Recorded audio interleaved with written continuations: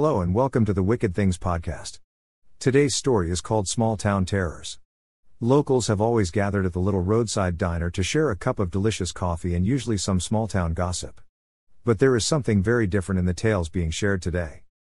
Even the smallest towns hold their share of creepy legends. The residents of Port St. John, Florida, prefer to keep their stories to themselves, but they love to share their urban legends over a meal. I stopped in one morning at the diner and overheard this next story shared between two fishermen as they ate their breakfast at a nearby booth. Three figures struggled behind a roadside motel next to an overflowing dumpster. "Hold him down!"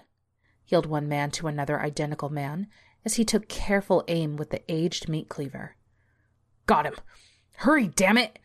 responded the twin while he struggled to restrain a third identical man, gagging on a sock in his mouth. They had exhausted the restrained man from his continued struggles against his identical twins. The beating he had received from his twins had left him broken and at a loss for what had happened to him that day. How did a man with no siblings end up being restrained and awaiting a death blow from his identical twins? He questioned his own sanity. Thomas thought back to the night before. His friend Ronnie could always talk him into the dumbest things, like night fishing on the nature preserve side of the Indian River closest to NASA. When they arrived at the spot Ronnie had discovered they agreed to meet at, it was perfect. One fisherman cut the other off. "I know Ronnie. He looks for spots to get drunk. He's not a real fisher." Sighed. "The way I heard it, Thomas got out of the boat to take a piss on the shore and found a 55-gallon drum leaking some kind of ooze into the river." The other fisherman in the booth pointed a thick finger at the one who had interrupted him.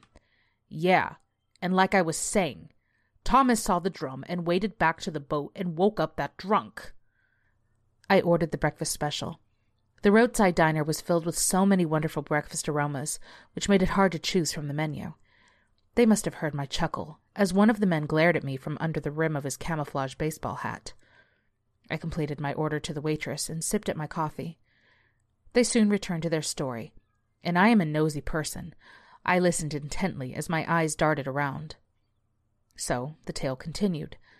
The friends left the river and returned to their homes. Ronnie dropped Thomas off and sped away. Ronnie always refused Thomas's sober request to stay the night and sleep it off. Thomas was okay with it that night, as his wife was having a rough time at work and had been in a foul mood. Thomas quietly showered, changed clothes, and slipped into bed. His wife rolled over and hugged him, then quickly returned to sleep. Thomas exhaled in relief and fell fast asleep. The next morning, Thomas's wife woke him before she left for work. "Thomas, I'm heading out. Enjoy your day. I left the calamine lotion out for you." Thomas looked at her and asked, "Why?" Thomas was unconsciously scratching his left thigh. She smirked. "Really? You have been itching all night. You've scratched a raw patch on your side. Anyway, I'll see you tonight. Gotta run." Thomas slowly emerged from beneath the comforter and entered the bathroom to examine his side. It shocked him when he first tried to raise his shirt. The oozing wounds beneath his shirt had seeped through his shirt and scabbed over the shirt. He knew it would hurt, and slowly raised his shirt to examine his right hip, which he found covered in a blistering rash with weeping wounds, which he created in his sleep. Thomas gagged as the smell of rot left the open wounds and filled his nostrils. What the hell? He hopped back into the shower and scrubbed the blisters, thinking if he could get whatever was causing this reaction out of his system he would feel better. Suddenly, what sounded like stalks of celery breaking erupted from his right side. His face twisted with terror as sharp pain tore through his body, bringing him to his knees on the bathroom floor. Blood burst from every wound, coating the bathroom floor in a thick, sticky crimson. Thomas clutched at his side with both hands and felt the raw nerves sitting atop the exposed muscles of his lower torso as the skin had fallen away. Thomas screamed for help, but no one could hear him. Living in an underdeveloped and unincorporated area like Port St. John has the benefits of wide open space and the drawback of no nearby neighbors to hear you scream. Then the sounds of popping followed by Thomas feeling his ribs and tissues moving without his control. Thomas gasped as his ribs seemed to separate themselves from his torso and fill his hands. Then, at the peak of the pain and pressure, Everything suddenly became numb. Thomas clenched his hand around what he believed to be ribs and pulled. The only sensation was the sickening tugging as he pulled his hand from his side and up into sight. What seemed to be ribs in his hands suddenly bent around his hands, revealing themselves to in fact be a set of hands identical to his own. Thomas watched, shaken to his core as his torso separated along the breastbone into two identical halves. He lay on the floor, shaking as intestines and internal organs separated and slithered into each half. Thomas tried to pull himself to the bathroom doorknob, but lacked the strength. He spun around to look at the other half of his torso, sitting opposite him on the soaked floor. How am I still alive? What is happening?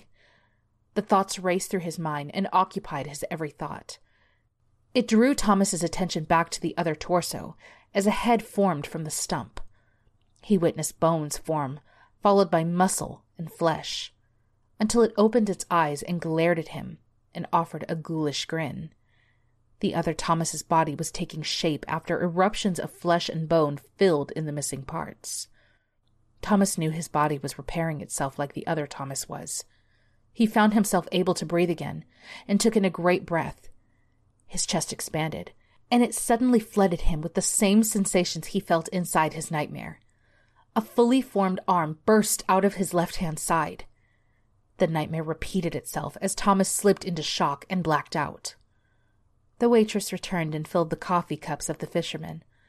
I asked the waitress if I could get my meal to go. I was finding myself not able to eat after overhearing the graphic tale. Sometimes it sucks to be a guy with a vivid imagination. The waitress returned to her station to prepare my check and to-go box. One fisherman cleared his throat and finished his coffee. He then continued with the tale of Thomas. I was hooked and needed to hear the full grisly story to its end. Sure, it was graphic, but he told the story with such a conviction I was hooked. All he had to do was reel me in, as he had already set my hook. Wake him up. Thomas slowly opened his eyes after being alone in the great black void of nothingness. His head was spinning as the sounds of a busy highway racing assaulted him. His visions came into focus, revealing to him they bound and gagged him in the back of his own car. The passenger turned to glare at Thomas. He's awake. This will be fun. Just like gutting a fish.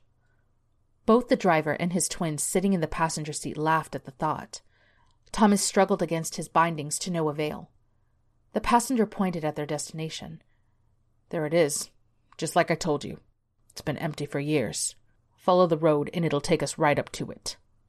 The driver nodded in understanding. Thomas felt the car turn hard to the right as the car left US 1 and into the driveway of the abandoned motel. The car halted, and it threw Thomas forward, behind the front seats. The driver and passenger exited the car. They quickly opened the back doors and dragged Thomas out onto the gravel road. The binding around his legs had come free. Thomas decided it was time to get away and kicked the passenger in the groin. The twin fell to the ground on his side, holding what was left of his assaulted groin, screaming out in pain. Fuck! Thomas rounded the edge of the motel when the driver dove into his legs. He pulled Thomas down to the ground, struggling to regain control. The passenger made his way to the struggle and produced a meat cleaver. Thomas recognized the cleaver as the one he and his wife received from his mother-in-law for last Christmas. Thomas could not help but think, I knew the old bitch would kill me one day. He looked up and spotted a homeless man on his three-wheeled bike watching the commotion in fear. The fishermen stood up from their meal and walked out the door into the building rain. I could not help myself. I had to know what happened to Thomas. I pushed a $20 bill into the waitress's hand, grabbed my meal, and rushed out behind the men. I have to know what happened to Thomas, I yelled out to the men. I watched in terror as the men removed their hats. What the fuck? I was standing before two identical men dressed in rain slickers, jeans, and boots. The men glared at one another and stepped forward menacingly as they each pulled long, thin knives. That's it for today. Come back later for the next episode of Small Town Terrors or to check out one of our other tales. Until then, this is the Wicked Things Podcast signing off.